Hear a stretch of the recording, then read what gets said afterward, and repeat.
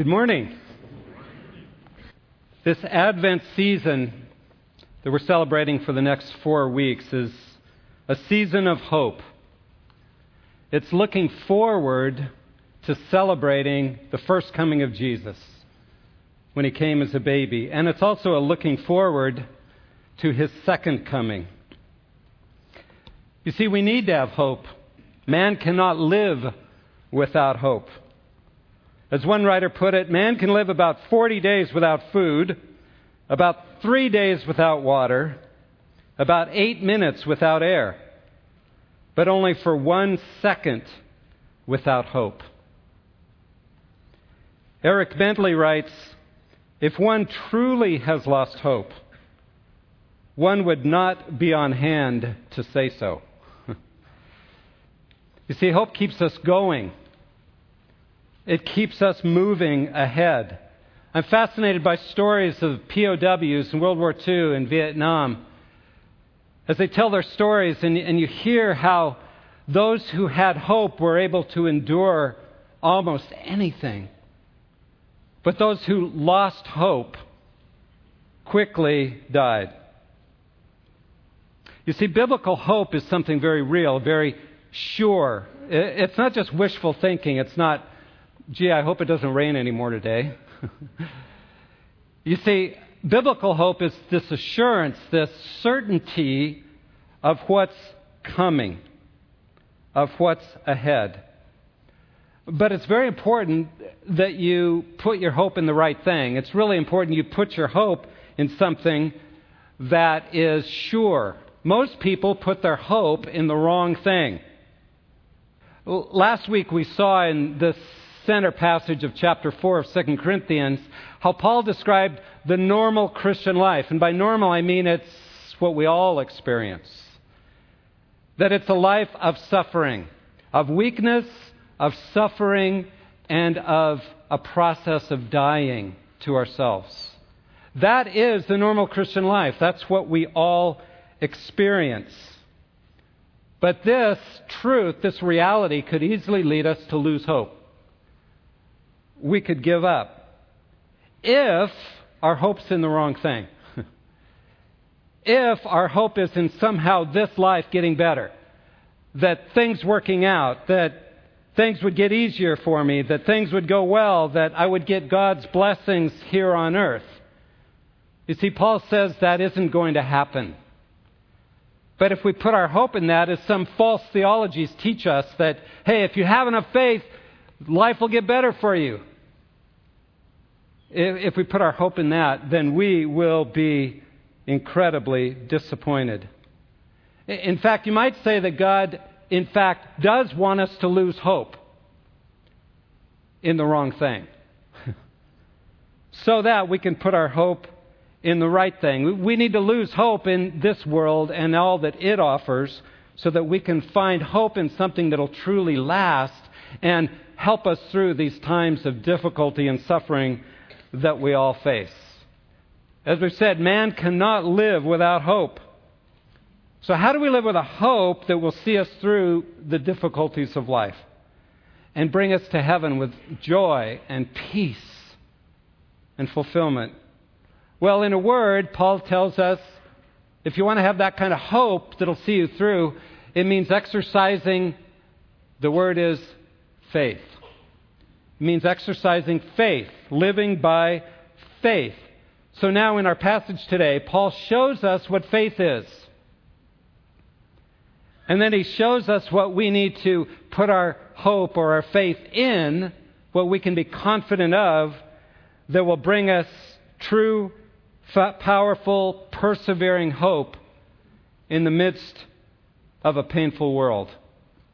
Heavenly Father, we admit that we desperately need hope. This world is hard. It's too much for us. But we want to put our faith in the right things. We want to put faith and hope in the things that you promise. So may you today anchor our souls in true hope. We pray in Jesus' name. Amen. So what is faith? really? What is faith? Well, Paul says this in verse 13, having the same spirit of faith, according to what is written, I believed, therefore I spoke. We also believe, therefore we also speak. I'm in 2 Corinthians chapter 4, verse 13. Having the same spirit of faith, according to what it's written, I believe, therefore I spoke. He's referring to something in the Old Testament, and he says, you want to know what faith is? Look at this passage in the Old Testament where the psalmist in Psalm 116 says, I believed, I had faith, therefore I declared, I spoke. If you really want to know what faith is, he says, look at Psalm 116. It reveals what true faith is, the kind of faith that can lead us to true hope. So turn with me, if you would, to Psalm 116, if you have your Bibles. Psalm 116, and we're going to spend some time there as Paul directs us there. You see, the psalmist in Psalm 116 has been going through a terrible time. Verse 3, he describes it this way. The cords of death encompassed me, and the terrors of Sheol came upon me. I found distress and sorrow. He says, my life was so tough. I was going through such a hard time that it was as though I was being tied down by death itself so that I could not move. What I experienced, he said, were absolute terrors, distress, and sorrow. He's describing incredible pain, horrible suffering. But faith in the psalm comes when he realized three things. And I want to highlight those for you. Two of them come in these verses that Paul refers us to. He only quoted the first part, but he wants us to remember the rest of it in verses 10 and 11 of Psalm 116, where the psalmist says, I believed, I had faith, when I said, I am greatly afflicted. Does that sound like faith to you? You know what? It is. Sometimes we think of faith as something where, if I just believe hard enough, I'll get this new car. Or if I just believe things will go well, or my kids will turn out all right. If I just believe hard enough, it'll happen. That's not faith. That's presumption. That's a denial of reality. Real faith begins when we admit the reality of suffering. Real faith begins where we say, I'm greatly afflicted. Or in modern terminology, my life sucks right now. It's bad. It's a mess. That's the beginning of real faith. Faith is not a denial of reality. Faith is facing reality squarely in the face and admitting the suffering of life. It begins there.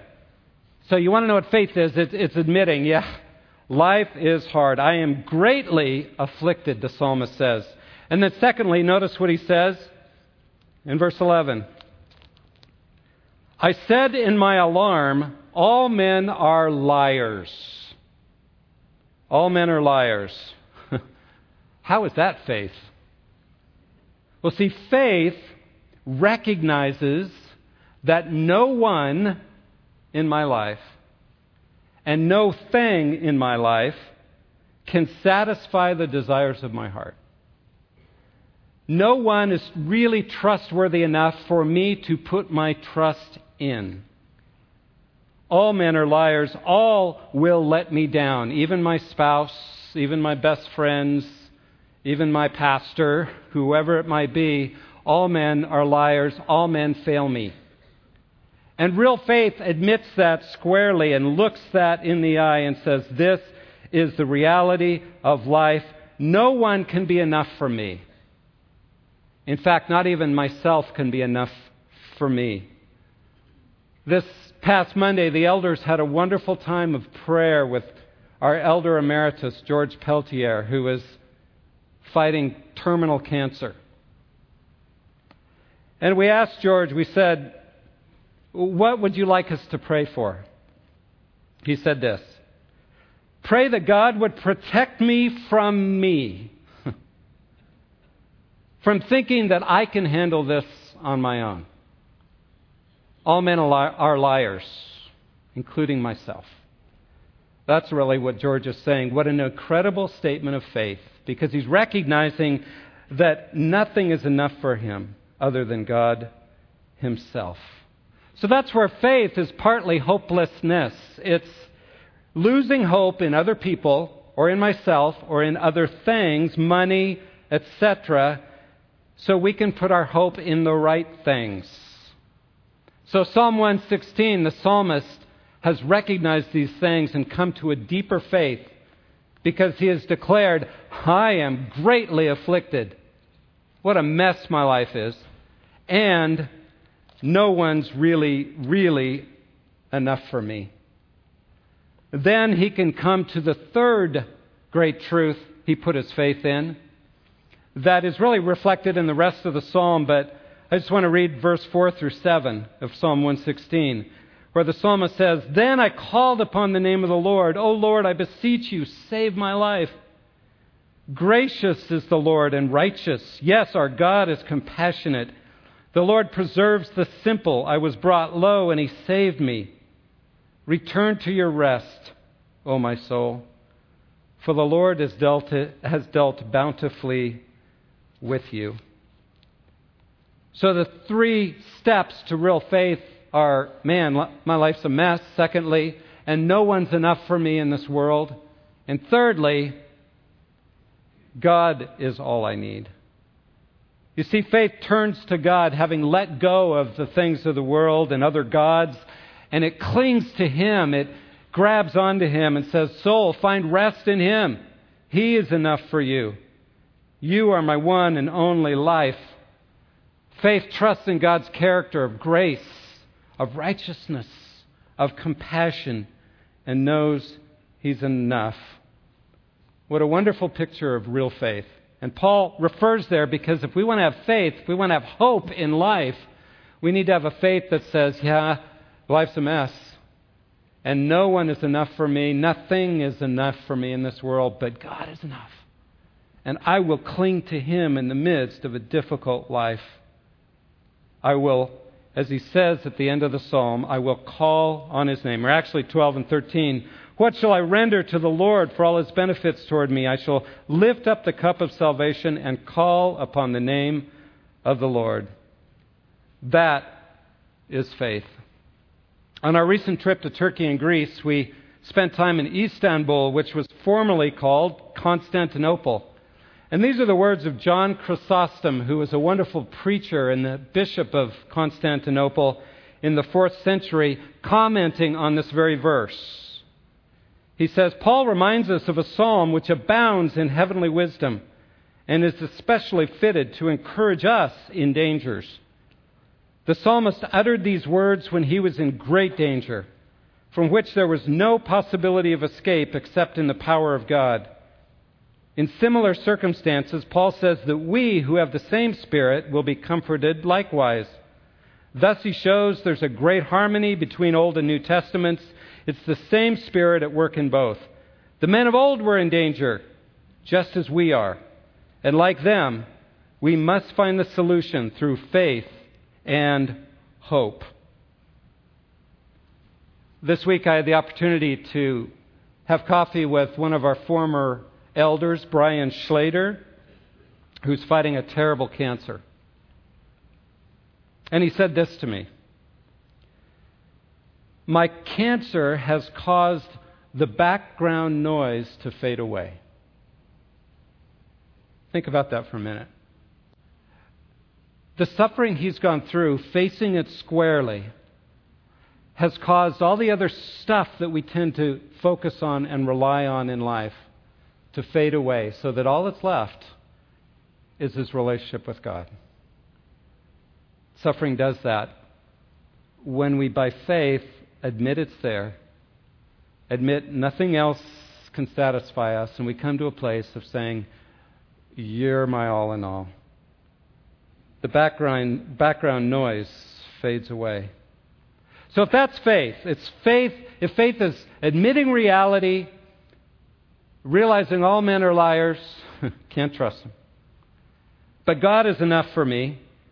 How does that lead us to have hope, real hope, in a broken, suffering world? Well, Paul tells us in the rest of this passage, he gives us 3 promises of God that we can cling to, or stakes that we can pound into the ground to tie ourselves to when the storms of adversity come and threaten to just knock us for a loop.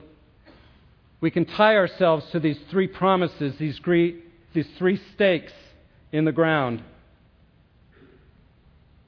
The first one is this, verse 14. It's the promise that heaven really is real. Heaven is real.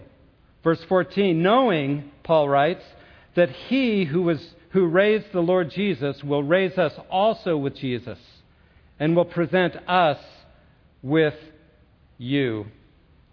Paul says, I'm confident, I have hope, because I know that just as the Father raised Jesus, He will raise us with you, Corinthians.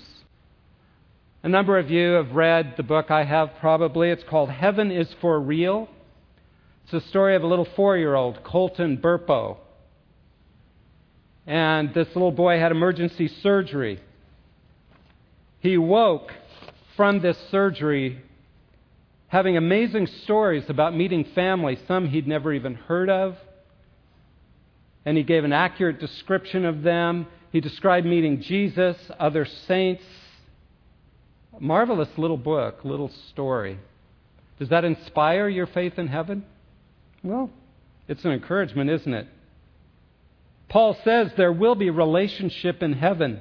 He says right here, he says, God will raise us up with you and with Jesus. So we'll all be together. We'll be a place where we can share life together, share communion together, fellowship together. Heaven is real.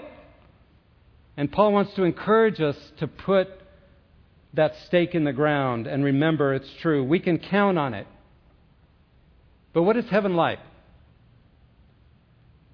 I think it's so fabulous that the Bible can only give us hints because it's so far beyond our experience, we wouldn't even understand it. It says things like it'll be a place of no tears, no struggle, no pain. It'll be a place of a new heavens and new earth. But notice it's new. It's kind of like this heavens and earth, but yet different and new. And there'll be streets of gold in the New Jerusalem, but will it really be like that? Or will it... I think the Bible just gives us hints to spark our imagination. So we try to grasp something that's so far beyond our comprehension we just don't get it. In a sense, it's like trying to describe a 5-star resort to a native of Papua New Guinea who's spent all their lives in a mud hut. How do you really describe the food, the accommodations, etc.? Well, you have to give hints that they can connect with, but it won't even come close. Because they have nothing in their experience that really connects with that. And that's the way it is for us in heaven. Heaven will be so far greater. We only have hints of what it will be like. In his book, Heaven, Randy Alcorn says heaven is like some things on earth. It's described as a garden sometimes, or as a city, as a kingdom, but it will be far more than any of those that we've experienced. So how can we know that heaven's real? How can we put our hope that though we suffer here, heaven is real, and therefore I can put my hope that there will be a day that all my longings will be satisfied there? How do I know it's real for me? As Paul says, by faith. By faith. But it's faith based on facts. What's the fact? He says, just as Jesus was raised from the dead, so shall the Father raise us up.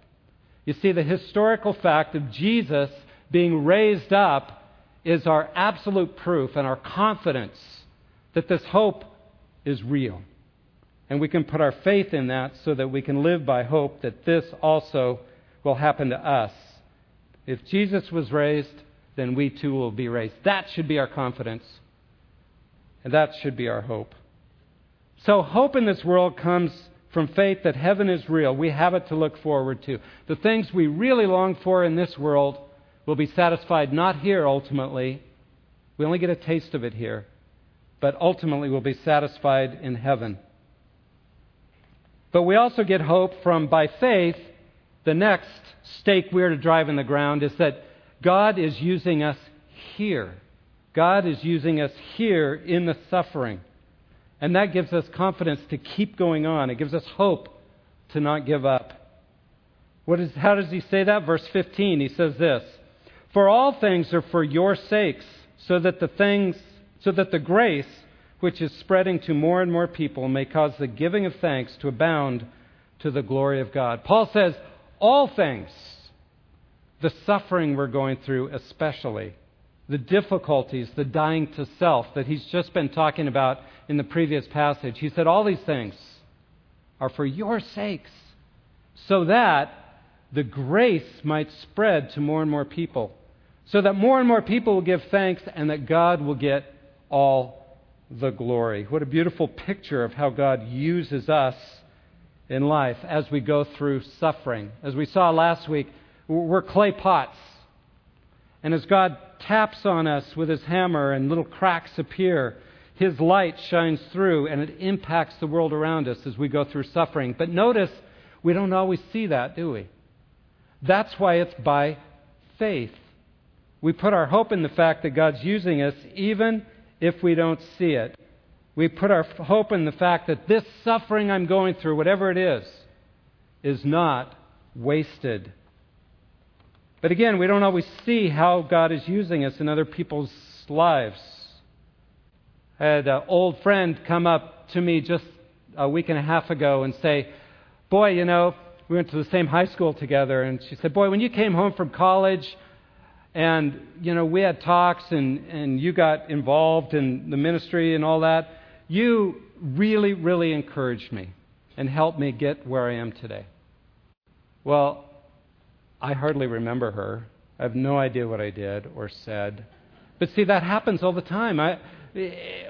God uses our suffering, and there's an aroma that leaks out. That's how it's supposed to be. We're not supposed to see how God is using us. He does. That's the way He puts it in chapter 2 of 2 Corinthians. We studied it a few weeks ago. "Thanks be to God who always leads us in triumph and manifests through us the sweet aroma of the knowledge of Him in every place. To some, an aroma from life to life. To others, an aroma from death to death." That somehow in our suffering there's a fragrance, an aroma that goes forth that's invisible. And that's why we don't see it. We don't see the impact we're having on others. And yet God is using it to impact those around us. So we can trust Him. This promise that He's doing things through us that we can't even see. That gives us hope in the midst of the suffering. Our suffering is not wasted. And then the third stake we are to put in the ground and pound in and tie ourselves to is the promise that we can have hope in the midst of a suffering life because God is transforming me. In the suffering, He is transforming me. He is changing me. Verse 16, "Therefore we do not lose heart." We don't give up. We don't lose hope. "But though our outer man is decaying, yet our inner man is being renewed day by day." We can live with hope even though we suffer. Why?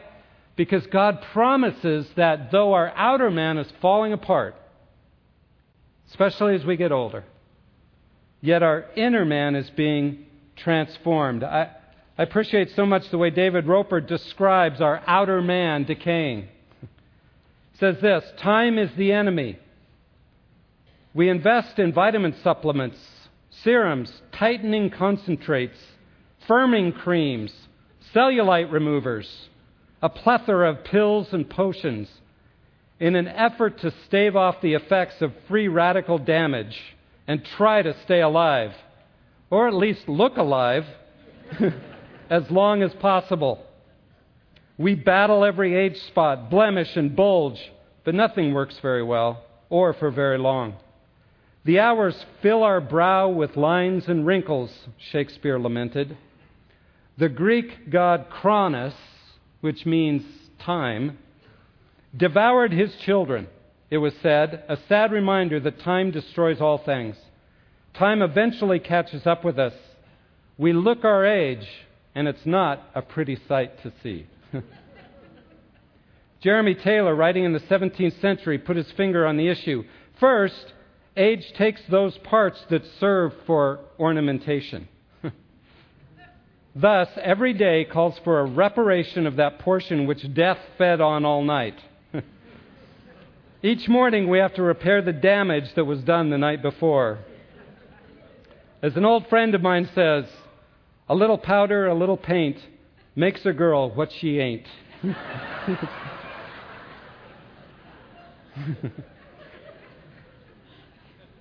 That's the reality. Time's our enemy. These outer bodies fall apart. But here's this incredible statement of Paul's that gives us hope in the midst of the suffering of life, is that while our outer body's wasting away, our inner man, the inner person, is being transformed into Christ-likeness through the suffering. We are becoming more and more like Jesus inwardly. But we don't always see it, do we? That's why we believe this by faith. I don't always see how I'm changing, that I'm that different. And yet, he says it's true, and therefore by faith we believe it's to be true in this promise that he is transforming me in the inner man, so I'm becoming more and more like Jesus. I have a great privilege as a pastor to be involved with people in their last days fairly frequently. And it is one of the greatest privileges I have to watch as their body fades away, how so many, their faith in Jesus gets stronger and stronger, and there's such a beauty there that stands out even as the body gives out. David Roper again says this, I have a friend, a Catholic priest, who served as Mother Teresa's translator when she was in the United States to address the United Nations. I was in his study one day and spied a picture of the two of them standing together on the streets of New York. I marveled again at her ancient, wrinkled, leathered, lined face, utterly unadorned. Wisdom and character had drawn their lines. Gazing at those marks of courage and kindness, I thought, is there anyone more homely or more beautiful? You see, God's transforming the inner man. And Paul, in verse 17, expands on this as he says, for momentary light affliction is producing in us, and that's a good translation, and I think a better translation, is producing in us an eternal weight of glory, far beyond all comparison. What an amazing statement, that these light afflictions can't be compared to the incredible glory that God is producing in us. Now, what are these light afflictions Paul's talking about? Look sometime later in the book at chapter 11, verse 23 and following, as Paul says, oh, by the way, what are my afflictions? Momentary light afflictions. Beaten with rods, stoned, shipwrecked, carrying the burdens of all the churches. He goes on and on of all the pain and rejection and difficulty he went through in his life. And he says, by the way, that's momentary light affliction compared to the incredible glory that God is producing in us. You see, faith allows us to believe the promise of God and really believe that my suffering, though it seems so heavy right now, really is like a pile of feathers compared to all the weight of the Sawtooth Mountains. In fact, you can't compare those two really, right? And he says that's the way it is. It's incomparable. The light afflictions we're going through aren't even comparable, can't be compared to the incredible weight of the glory that God is producing in us. It doesn't mean that when we die that we just become soulless and these souls are floating around or whatever. No, it means that all that we are, we get redeemed bodies. These bodies that are decaying now will get transformed and will get new immortal bodies. and those will be full of the glory of God. C.S. Lewis, in his little essay, The Weight of Glory, puts it this way. He says, we need to remember that the dullest and most uninteresting person you talk to may one day be a creature which, if you saw it now, you would be strongly tempted to worship, or else a horror and a corruption such as you now meet, if at all, only in a nightmare. There are no ordinary people. You've never talked to a mere mortal. Nations, cultures, arts, civilization, these are mortal, and their life is to ours as the life of a gnat. But it is immortals whom we joke with, work with, marry, snub, and exploit. Immortal horrors or everlasting splendors. There's a weight of glory that's being produced in every follower of Jesus Christ through the sufferings we go through that is incredibly glorious. What is this weight of glory? It's God's delight in us. It's Christ's likeness. It's our new glorious bodies. It's all that God has for us and is making us. And we believe it by faith. You see, these are the three stakes we pound in the ground and tie ourselves to in the midst of the storms of adversity. That heaven is real. That God is using me. There's an aroma coming forth, even in the suffering, and that God is transforming me, making me more like Him. My suffering is not wasted. And in fact, suffering increases our hope over time as the background noise fades away. But how do we live by hope in these things? How do we put our hope firmly in Him? Well, he tells us, I think, in this last verse, verse 18, well, we look not at the things which are seen, but at the things which are not seen. For the things which are seen are temporal, but the things which are not seen are eternal. He says, you really want to have hope in the midst of a world that's full of suffering and difficulty. How do we do that? We focus on the things that are unseen. Now, how in the world do we do that? The seen things are easy because we have five senses and we have our eyes and we feel and touch, and those things shout at us that this is real, this is real. But how do we look at what's more real? Well, we do it using two things, I believe: knowledge and imagination.